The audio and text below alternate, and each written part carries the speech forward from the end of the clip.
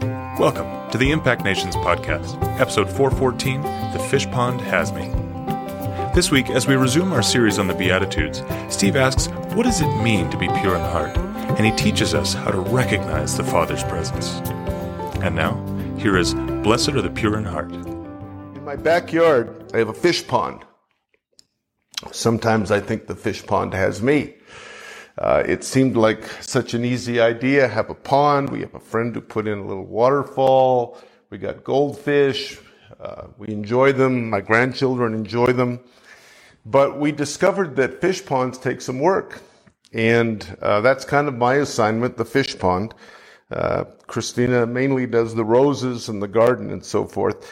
But we live in a hot climate here. We're in high desert, and so there's always evaporation going on. Or the other problem we didn't anticipate is that the water can become rather green with algae. And so when that happens, I've got to do a couple of things. One, I have to add water from the hose. Actually, I do this quite often, a few times a week, just needs fresh water. But sometimes, especially at the beginning of the season, sometimes when it gets into the really hot times in August, just adding water isn't enough, and I have to take drastic action. And so we get the fish out into a bucket, I drain the pond, I pump it out, and then I get in there and I clean all the guck from the bottom, and I pressure wash all the guck on the sides. And then we add fresh water, and then things are good. This beatitude tonight, blessed are the pure in heart, for they shall see God. It kind of reminds me of my pond, because to become pure, we need to add water continually, the water of the Spirit. And sometimes we've got to get down deal with the stuff that's at the bottom. Now, this beatitude has been called the heart of Jesus' teaching.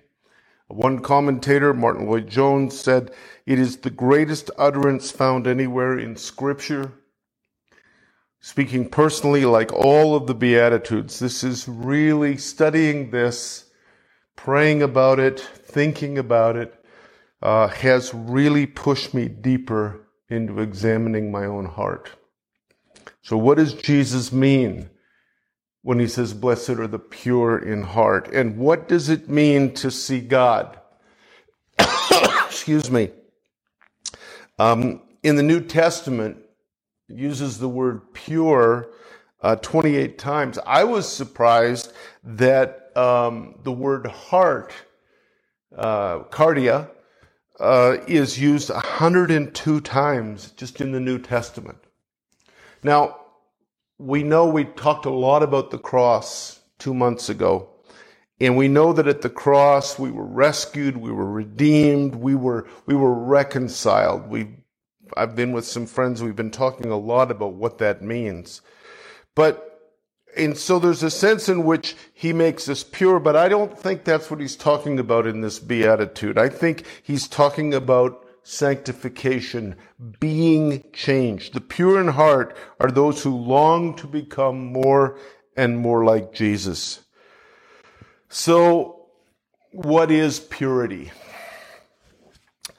Katharos is the word in Greek, and it means clean, without blemish, to be pure, of course. And also this one stuck out for me, to be without mixture. And we'll get back to that in a little bit. Now there's a few words I want us to consider, a few ideas I want us to consider as we look at purity. First of all, the pure essence of God, the purity of God is love. 1 John 4:8, God is love. Love is God, but God is love. And everything else that he does, everything else we understand or think we understand about him comes from his love. I talked to you a few weeks ago, earlier on in this series, that the church fathers, when talking about God, who they called the original source, God the Father, but they talked about his essence, which is who he is at the core of his being. And his essence is really, for us, his otherness, his transcendence. He is ultimately beyond us. But they also talked about his energies. And his energies are what he does, his actions, his operations. As we look tonight, I want you to hold on to this truth that at the heart of all he does is his love. We've got to hold on to that all the time, no matter what. God is not love and. He's not love and righteousness. He's not love and justice, love and holiness. These are all facets of his love. But his essence is love, and everything comes from this. I think that we are always challenged when we come into times of confusion, times of grief, times of frustration. We're challenged because we don't understand all of what God's doing, this transcendent God. We don't understand much of what he's doing. And so we're tempted to lose our vision of this essential, foundational core truth. God is love. 1 John 4:8. I often think, when I think about his essence, I often think of his purity and his glory as light. You know, when I'm prayer walking in the Lord's Prayer, hallowed be thy name, often becomes glorious is your name. Radiant like light is your name. It's interesting, John loved to talk about light. In John's prologue, chapter 1, in the first 9 verses, he uses the word light in describing God 6 times. In the first 2 chapters of his first letter, 1 John, also 6 times. Let me give you one example. He gives light to everyone. See, God comes to us, in his purity, in his light. But it's our impurity that affects our vision of him. It hinders our vision. He comes in full, pure light. It's us that we don't perceive that. And that's where we really want to go tonight. How do we begin to see him more clearly, to see his light? Well, I want to talk about desire. Remember a few weeks ago, blessed are those who hunger and thirst for justice or righteousness. Jesus responds to those who hunger and thirst. His invitation is open to everyone. His reconciliation, all things, Scripture says, are reconciled by him. But we've got to respond to that, and we respond with hunger. Now, when I am confronted with my own impurity, with my own lack of desire, at times almost, I hate to say it, but almost indifference, at least cold-heartedness, it always presents me with a choice.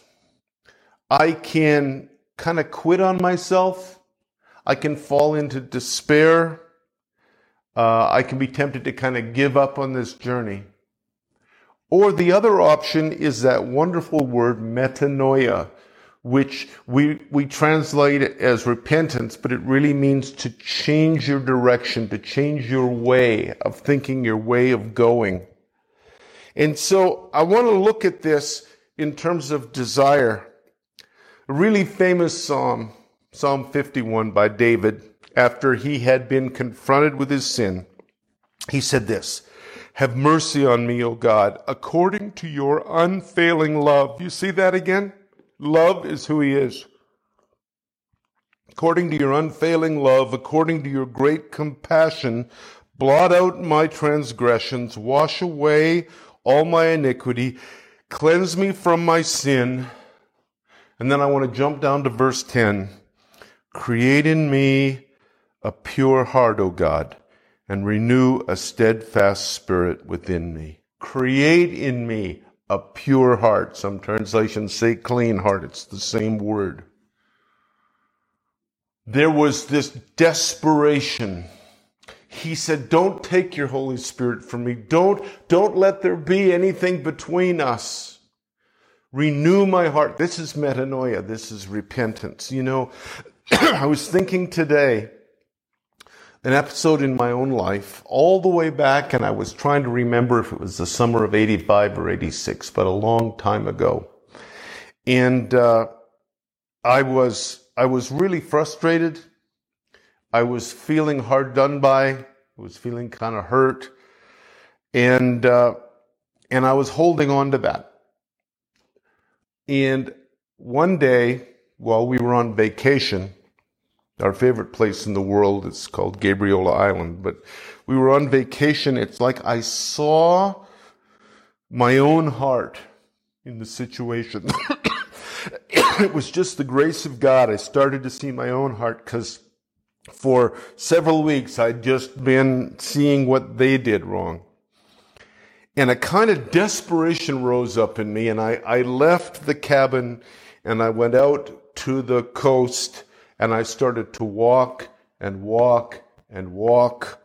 And the whole time I was praying, create in me a clean heart, O God, and renew a right spirit, a steadfast spirit within me.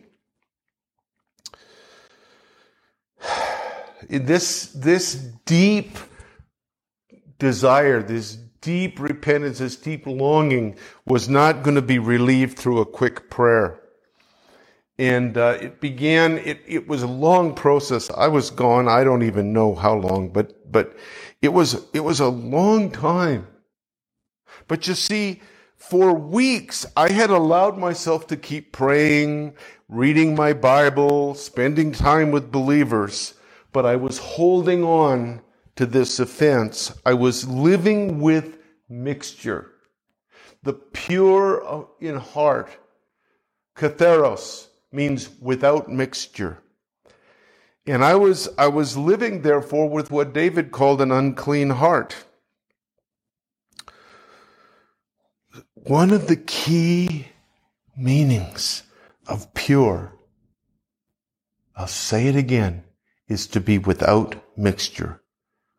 And I don't know about you, but all too often for me, I have a tolerance for mixture in my own heart, in my own thoughts. Psalm 86:11. I'm going to read it first in the NIV, New International, and then the New Living. 86:10. Teach me your way, Lord, that I may rely on your faithfulness. Give me an undivided heart, that I may fear your name. Fear there means honor, reverence your name. Give me an undivided heart. The New Living says, teach me your ways, O Lord, that I may live according to your truth. Grant me purity of heart, so I may honor you. The translators, one said undivided, one said purity of heart, because they're the very same concept. Katharos means the same. In the context of this beatitude, blessed are the pure in heart. What does an undivided heart mean? Well, probably many things, but let me just give you three. I think it means a deep desire to know God in the deepest part of our being. I think it means to experience Him. He's an experiential God. Read the Psalms. Read Song of Solomon. Read the prophets. He's an experiential God. And to experience him, and when we experience him with that is to recognize his presence. Oh, you're here. Remember, Jacob said God was in this place, and I nearly missed it. That was in Genesis 28. So first of all, it means a deep desire to know God in the deepest part of our being. Secondly, to experience him, to recognize his presence. And thirdly, an undivided heart means to become more and more like him. This is what it means to be pure in heart. Those who truly seek the light of Christ will experience his gradual unifying work. The pure in heart become less and less fragmented, less double-minded, as James says. To welcome Christ's light to shine on whatever in my life is divided is a long process. But I believe that's what it is. I think his presence, his light, our openness, it starts to break up the fragmentation that is in our lives. You know, it's interesting. I've been knowing I would be teaching this tonight, and I've been reading for quite a while from historical commentators going back to the 3rd century. I've been reading Catholic Orthodox evangelical commentators. And I was surprised at how often commentators, both ancient and new, they talked more about purity of lifestyle. And specifically, and they talked about, sexual purity, purity against pornography. They talked about financial integrity. Of course, these things are some of the marks of a follower of Jesus. Paul, Peter, the writer to Hebrews, they address these issues in the church. But in this beatitude, I believe Jesus is getting at something much deeper. His greatest gift to me is his presence, his glory. Therefore, my hunger for these is at the core of what Jesus is calling me to in this beatitude. His greatest gift is his presence. Therefore, our hunger for these very things, his presence, his glory, the light of God, that's at the core of what he's calling us into. God responds to our desire. This issue of desire is huge. The more I thought about it, prayed about it, studied, the bigger this aspect of this beatitude came. God responds to our desire. His love is always turned toward our hearts as we long for more of him. Psalm 10:17. O Lord, you will hear the desire of the meek. You will strengthen their heart. You will incline your ear. Here's a well-known one that I've loved for over 40 years. Psalm 37:4. Delight yourself in the Lord, and he will give you the desires of your heart.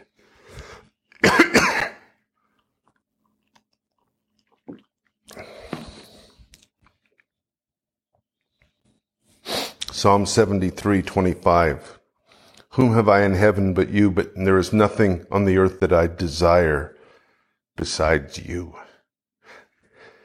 I also want us to remember that this is so reciprocal. We only love because he first loved us, John tells us. But I love the Song of Solomon. If you've not spent time in the Song of Solomon, I encourage you to do that. Yes, it is a celebration of human love between a man and a woman, but way deeper and more than that. It is Christ and his bride. It's him and us. Song of Solomon 7:10. I'm my beloved's, and his desire is for me. The third aspect of purity is love and light. I told you love is his essence. He does everything out of his love. I love this. 1 Peter 4:8. Above all, maintain constant love for one another, for love covers a multitude of sins. You see, to love people is to reflect the essence of God, to draw from the life of Christ that's already in you. It's already in me. It's for us, and therefore it's up to us to choose. I said before, blessed are the merciful, they shall receive mercy. We get to choose to be merciful, and by extension, to choose to receive mercy. It's up to us to choose to love people. 1 John 2:10. By the way, 1 John, a short little book, 5 short chapters. John uses the word love 26 times. It's quite remarkable. In 2:10, he says this, whoever loves a brother or sister lives in the light. You see that connection he makes? He talks about love and light a lot. And in such a person, there is no cause for stumbling.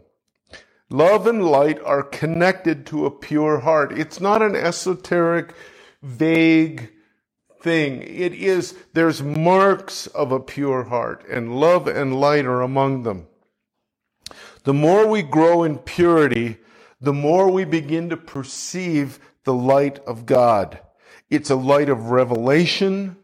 Suddenly we understand what we didn't understand before.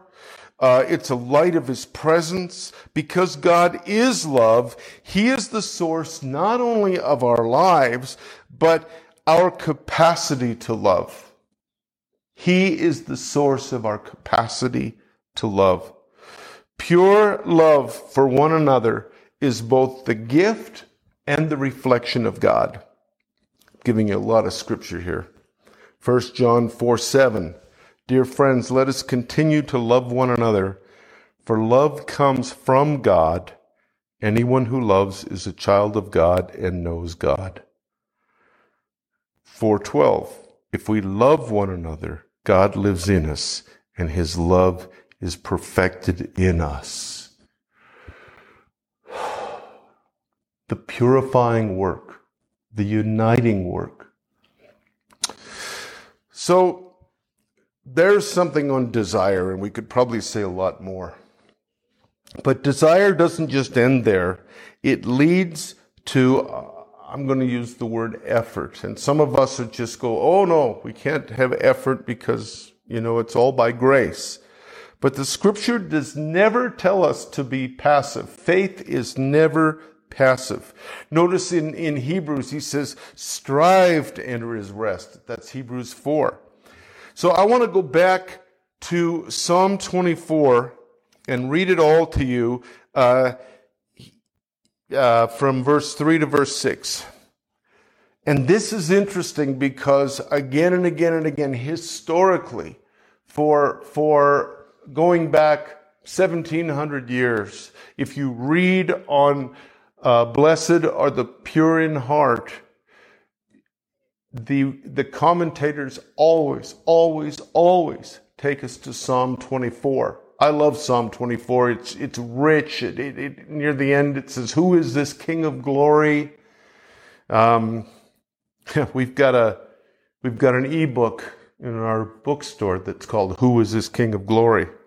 But at the beginning of this wonderful psalm, the earth is the Lord and the fullness thereof. By verse 3, he says this, "Who shall ascend the hill of the Lord? Who shall stand in his holy place?" That's the question. And here's the answer. "Those who have clean hands and pure hearts, who do not lift up their souls to what is false and do not swear deceitfully, they will receive blessing from the Lord." Do you see the parallel? Blessed are the pure in heart. They will receive blessing from the Lord and vindication from the God of their salvation. Such is the company of those who seek him, who seek the face of the God of Jacob. So the first thing we see is those who have clean hands. Clean hands are hands that are used for good purposes, including the good of others. And pure heart that love the light, that love to ascend. We're back to the ladder. I've told you, church fathers often saw the Beatitudes as a ladder ascending to the presence of the Lord, getting closer and closer to Christ. Pure heart. This third thing is honesty, integrity. It's about truthfulness and justice. And do you see this? They do not lift up their souls to what is false, and they do not swear deceitfully. They are good neighbors in the biblical sense. Truthfulness, justice. This takes us back to the fourth beatitude. Blessed are those who hunger and thirst for justice. So who are those who ascend to the Lord? Those who seek Him. Who ascend is effort. I went into a cathedral that was at 12,000 feet, and there were a lot of stairs, and it took effort. And I was a couple of times tempted to just stop because it was a lot of stairs and it was hard to get my breath. But I made the effort to ascend. Those who make the effort to seek Him. And seeking leads to encounter, because Jesus said in Matthew 7:7, seek and you will find. So we're back to this connection of purity of heart and desire. Powerful verse here, 2 Timothy 2:22. Shun youthful passions, pursue righteousness, faith, love, and peace, along with all those who call on the Lord from a pure heart.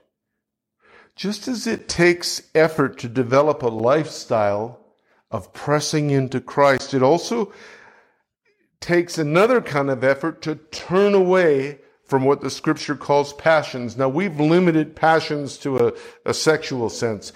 In the early church, it was understood, and in much of the church still, is much broader than that. It's anything that seeks to control us. Anything, it could be anger, could be passion. It could be just a fixation on something. But it takes effort to press in and to ascend, but it takes effort to turn away from passions. I just wanted to put this in here. I was trying to find the right spot, but I have a verse that I often say to myself if I'm out walking, especially if I find myself with passions, if I find myself frustrated or angry or ruminating on something. And that's Philippians 4:8. Finally, beloved, whatever is true, whatever is honorable, whatever is just, whatever is pure, whatever is pleasing, whatever is commendable, if there's any excellence, if there's anything worthy of praise, think about these things. Whatever is true, whatever is honorable, whatever is just, whatever is pure, think about these things. There's an interesting parallel if you want to make note of this. James 3:17 and over into 18 talks about the wisdom from above. Well, Paul tells us that Christ is the wisdom of God. And read it on your own, but you see this same kind of theme of when the light of God, when the presence of Christ, when the nearness of the Lord comes around us, it is marked by these kinds of things. Now, I think that the purification of our hearts is the result of developing, step by step, a lifestyle of abiding in Him.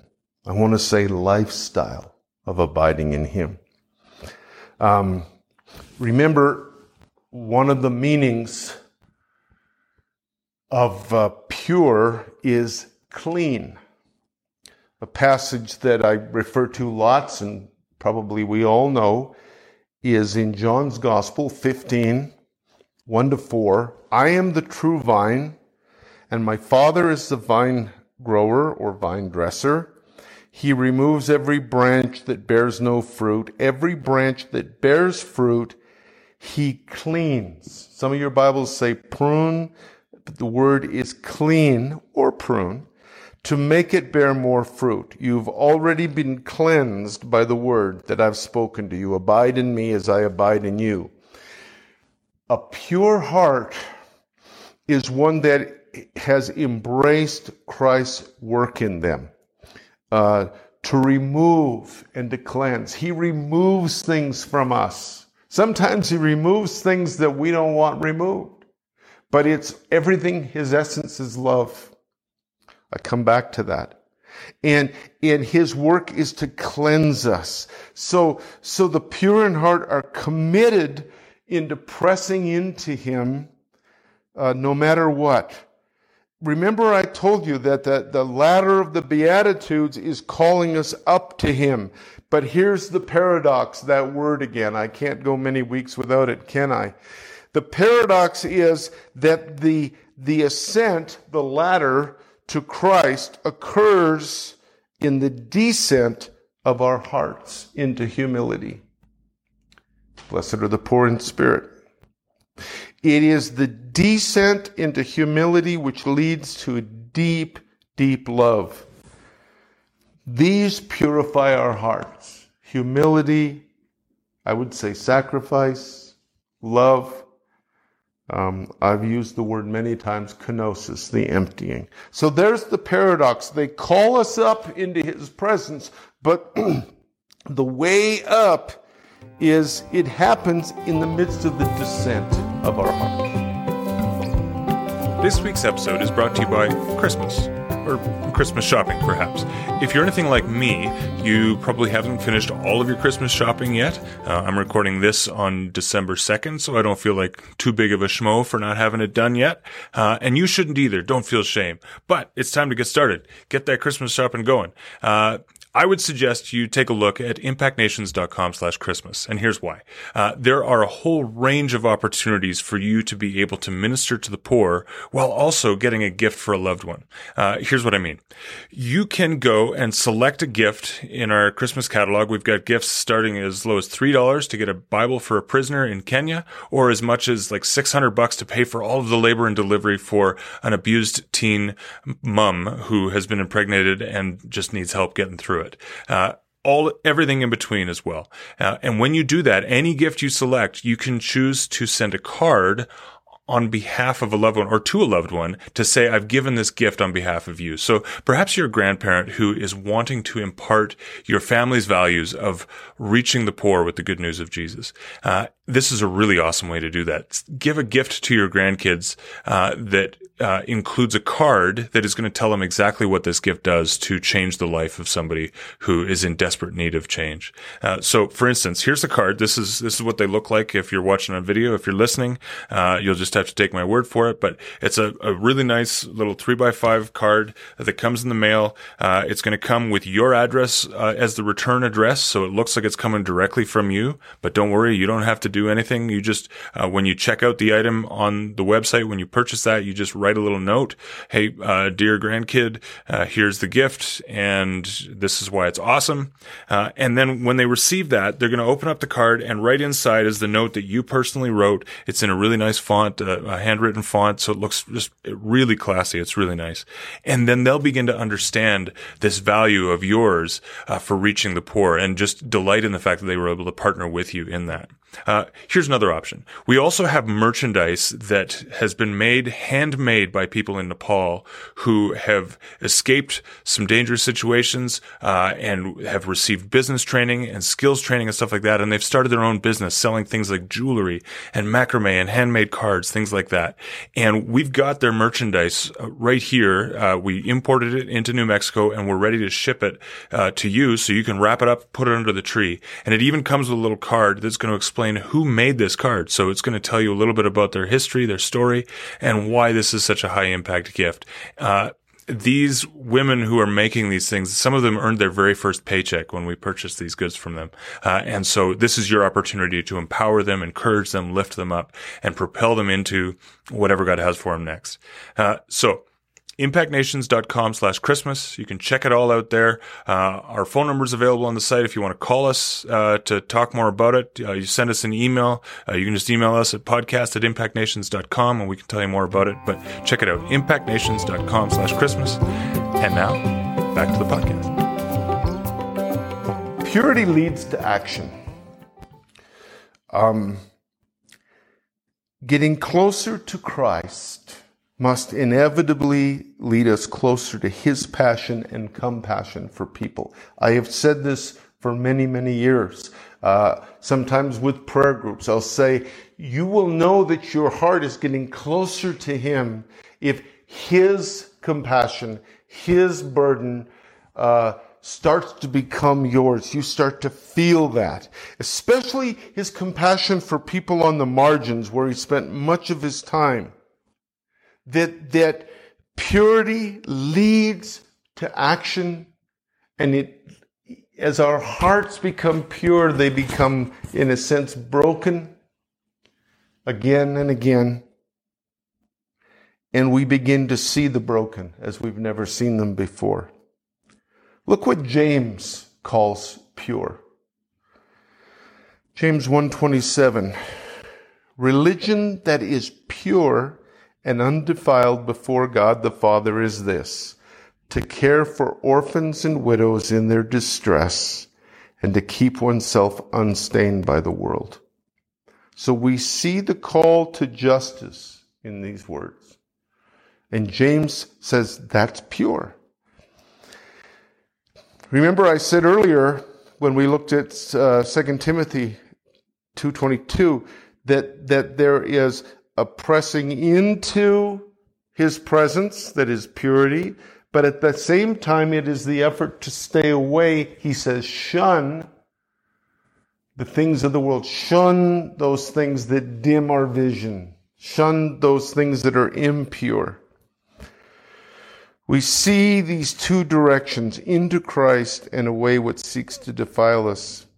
Now, when James wrote that verse, he was really echoing a very well-known verse in the very first chapter of Isaiah. Let me read it to you. Isaiah 16:17. Wash yourselves, make yourselves clean or pure. Remove the evil of your doings from before my eyes. Cease to do evil. And now he shifts it. Learn to do good.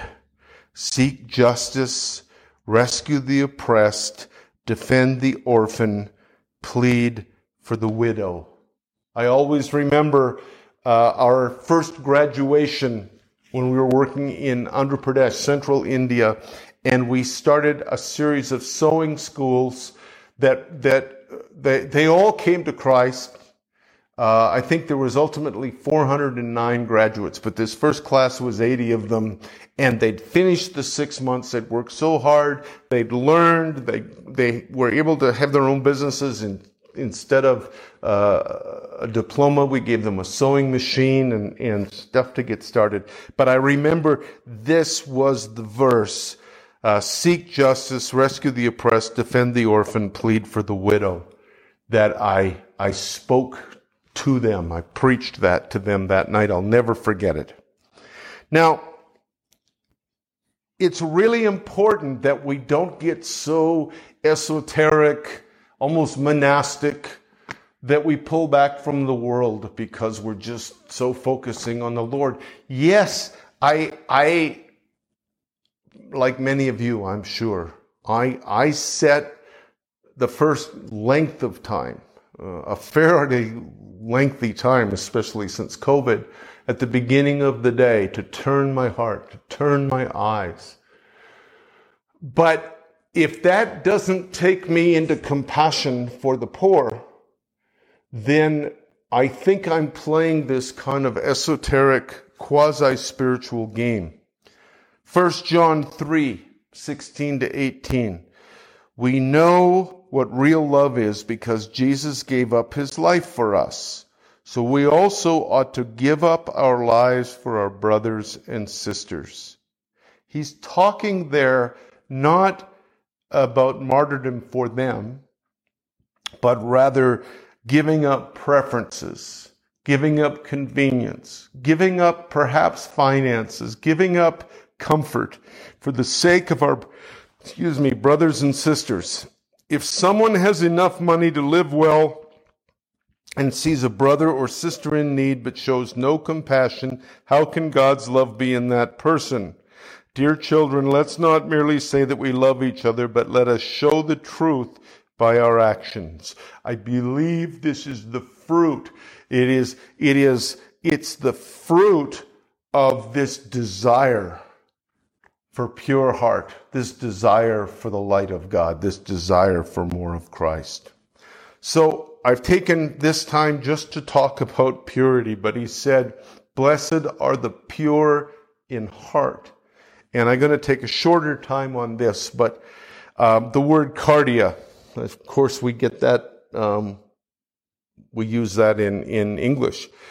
But you know what surprised me? Really surprised me. I told you there was 102 times heart is used in the New Testament. But in the Old and New together, 771 times the Bible talks about the heart. So I just did a little bit of easy research that you could do too on what Scripture meant by the heart. It is used figuratively for the hidden springs of the personal life. The heart is the sphere of divine influence. The heart is the seat of our moral nature and spiritual life. The heart is the seat of grief, affections, desires, and imagination. Jesus said so much about the heart. I started to just write down and it was just overwhelming, but let me give you just a few. The first one is from the Sermon on the Mount. And the Beatitudes are just the opening to the sermon. In 6:21, for where your treasure is, there your heart will be also. Similarly, in 12:35, he says, the good person brings good things out of a good treasure, and the evil person brings out evil things out of an evil treasure. You see, Jesus was challenging the idea of looking good. He especially went after the hypocrisy of performance. Jesus was talking to a people who had been constantly instructed by the religious leaders in the primary importance of studying the Scriptures, being faithful to observe the entire law, and therefore their structure was all about performance. Let me give you a couple of ideas here of what he had to say. Matthew 15:8. He's talking to the people about the religious people. This people honors me with their lips, but their hearts are far from me. He says in Luke 6:45, the good person out of the good treasure of the heart produces good, and the evil person out of the evil treasure produces evil. For it is out of the abundance of the heart that the mouth speaks. You see, we can easily point at Israel. We can point at the religious leaders, say, oh, that's wrong, that's bad. This great emphasis on externals. But both those things that are spoken and the unspoken expectations, they so easily impact us. In some stages in our life, they can control us. They can lull us into a spiritual stupor. And I think this is the great peril of religion. That's why Jesus said, we quoted it a couple of weeks ago, Matthew 9:13, go and learn what this means. I desire mercy and not sacrifice, not religious activity.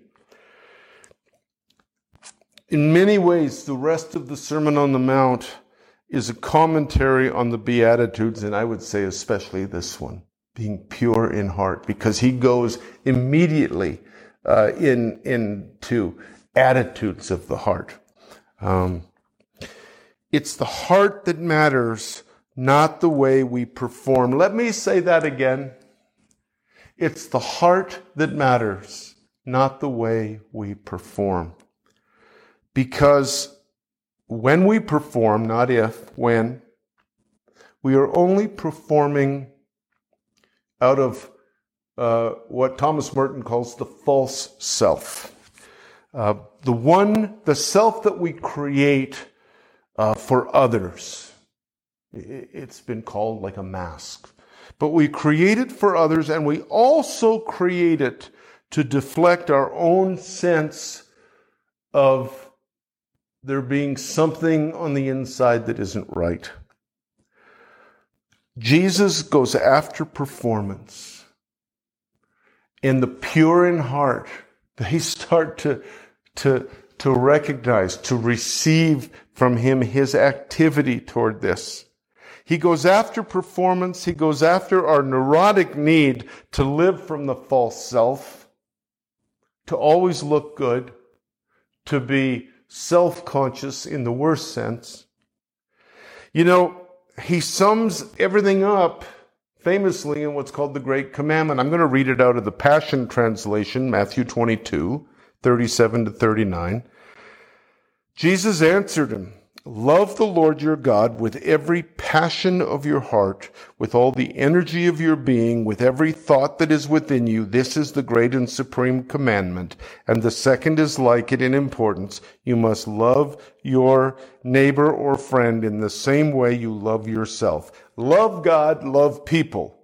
Our journey into purity will always take us to both of these. We will grow in our love for Christ, and we will grow in our love for people. And he promised that he would help us. He promised he would pour out his Spirit. John 7:37, on the last day, the climax of the festival, Jesus stood and shouted to the crowds, "Anyone who is thirsty may come to me." Remember we talked about desire a few minutes ago? Anyone who desires, anyone who's thirsty, anyone who's hungry, anyone who believes in me may come and drink. For as the scriptures declare, rivers of living water will flow from his heart. Like my pond, the key is a heart that is thirsty for the water of the triune God. The refreshing, the renewing, the constant. So,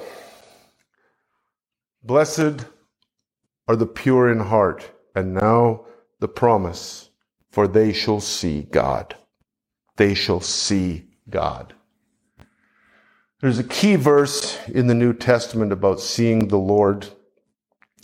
Hebrews 12:14, pursue peace with everyone and holiness, without which no one will see the Lord. He says we need holiness. Does this send us back to performance? No. Holiness. And my favorite translation or transliteration for holy, holy, holy is transcendent beauty. Transcendent beauty, transcendent beauty. I love the promise, Isaiah 33:17. Your eyes will see, behold, experience the beauty of the King. So, holiness is not about performance. It's about the desire of our heart.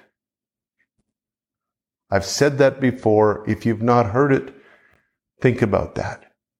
It's not about performance. It's just about desire, of course, because what is the essence of the triune God? Love. Love. He desires us. We looked at many scriptures of our desire for him, and he desires us. Remember Song of Solomon 7:10. So, holiness is not about performance, but desire. So then what does they will see God mean? As some of the church fathers point out, one day we will all stand before Christ. Every knee will bow, every tongue will confess, right? Philippians 2. Therefore, if he says the pure in heart will see God, it's most likely in this beatitude he's not talking so much about the end times, the summing up of all things, because everyone will see God. St. Augustine said that the pure in heart will have the capacity to see, and that word means to perceive and to understand, will have the capacity to see eternal things. Jesus was always calling them up to see eternal things. Nicodemus, if you can't understand the things of heaven, the things of earth, how will you understand the things of heaven? John 4:35, lift up your eyes and see. Hebrews 12:22 and following. I was just reading it yesterday morning. The writer to Hebrews is calling them up, lifting up their vision. You've been called to Mount Zion. You've been called to the heavenly Jerusalem. You've been called to myriads upon myriads of angels, the church of the firstborn. It is, St. Augustine says, that the pure in heart begin to grow in their capacity to see eternal things. The pure in heart begin to see Christ in more and more ways and places, in other people, in nature. This has been a growth area for me. I've never been particularly focused on nature.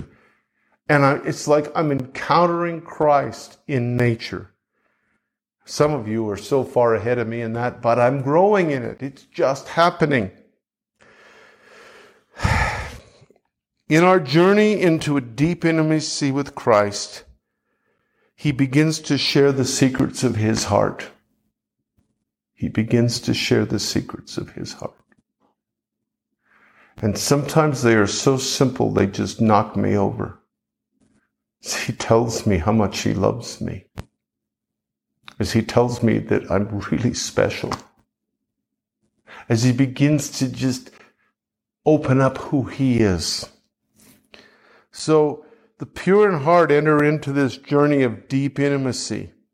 We begin to see with his eyes the world around us.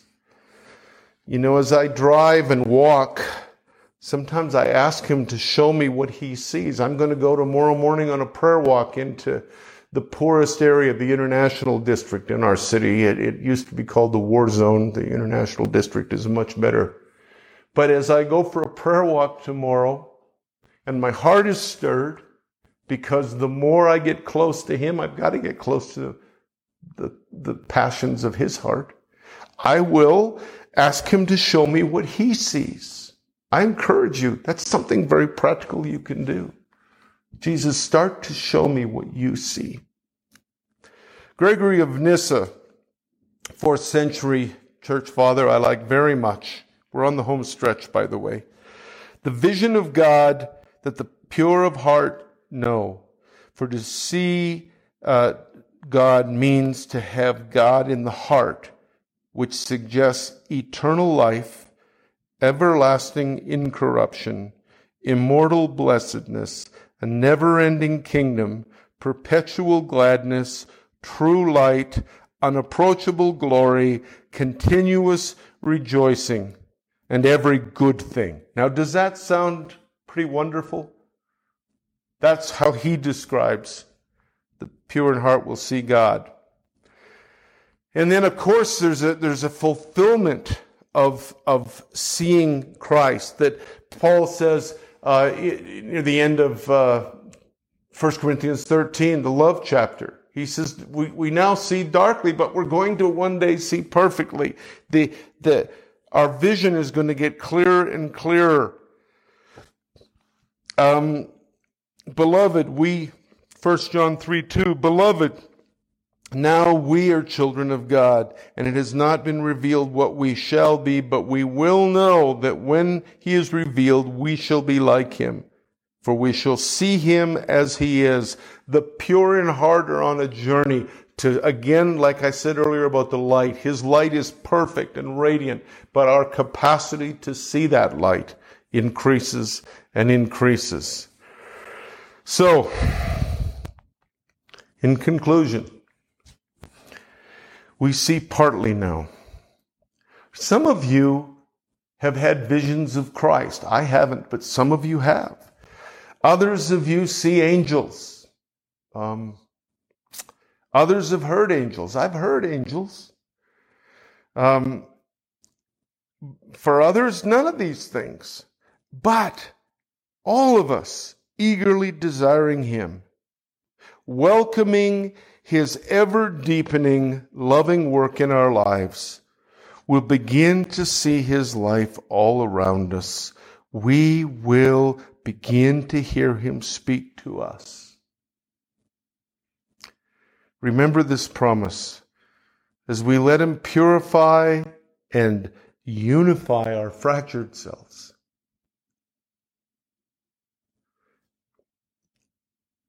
we will see Him. Blessed are the pure in heart. They will see God. I wanted to finish by giving you something practical. And I hope that tonight has encouraged you somehow. On my own journey, which by the grace of God takes me deeper and deeper, by the grace of God. You know, I realize that I forgot to put in a verse that I love. So I better quick. I didn't bring my Bible down with me, but I'm going to find it really quickly here, because I don't think I read this out. It's 2 Corinthians 3:18.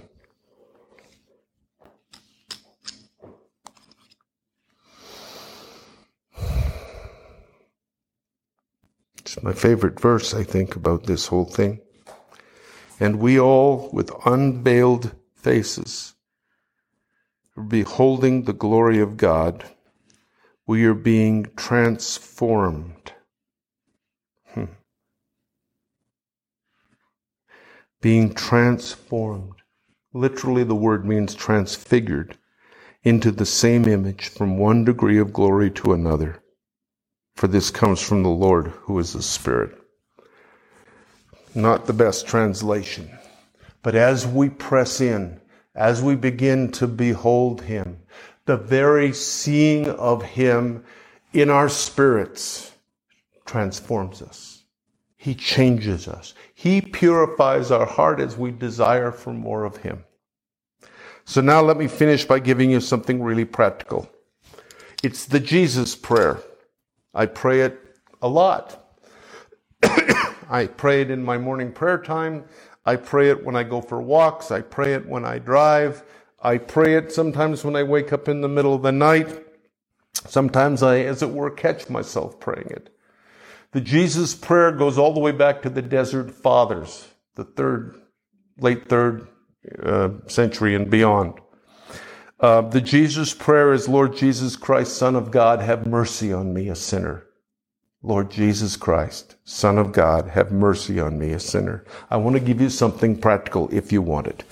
The discipline of awareness and a focus on God's presence through this prayer pushes out worries and anger, ambition, again, what church history calls the passions.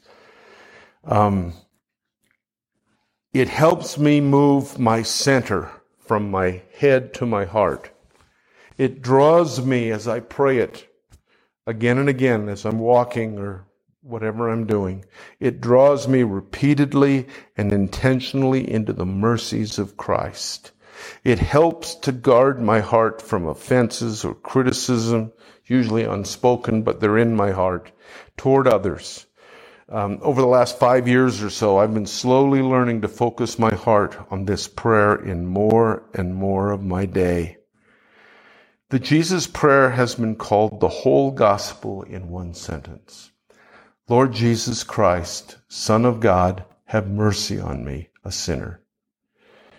I'm surely not saying this is the only way, but this is a way for me that I turn to Him. I turn to the light. I let Him purify my heart. So let's just finish with prayer. Lord, I ask for you to help us There's been an awful lot of scripture, an awful lot tonight, but Lord Jesus, would you breathe on that which you want to remain and let the rest blow away. We love you, Lord. We say, blessed are the pure in heart, for they shall see God. Thank you, Lord. Thank you for your cleansing, your purifying. Thank you for your unifying, that we would have an undivided heart. We welcome your work in Jesus' name. Well, that wraps another episode of the Impact Nations podcast. I hope it's been an encouragement to you. If you're not already subscribed to the Impact Nations podcast, why don't you go ahead and do that at impactnations.com/podcast. There's subscribe buttons across the top of that page for just about every podcast app that you would like to use. And if you subscribe, then it's just going to come automatically to your device each week, so you won't miss a thing. In the meantime, please do be sure to check out impactnations.com/Christmas. Do that soon because time is running out. And we want to make sure we can get those cards or those Christmas gifts shipped to you in time for Christmas. So impactnations.com/Christmas. And in the meantime, I hope you have a great week. God bless.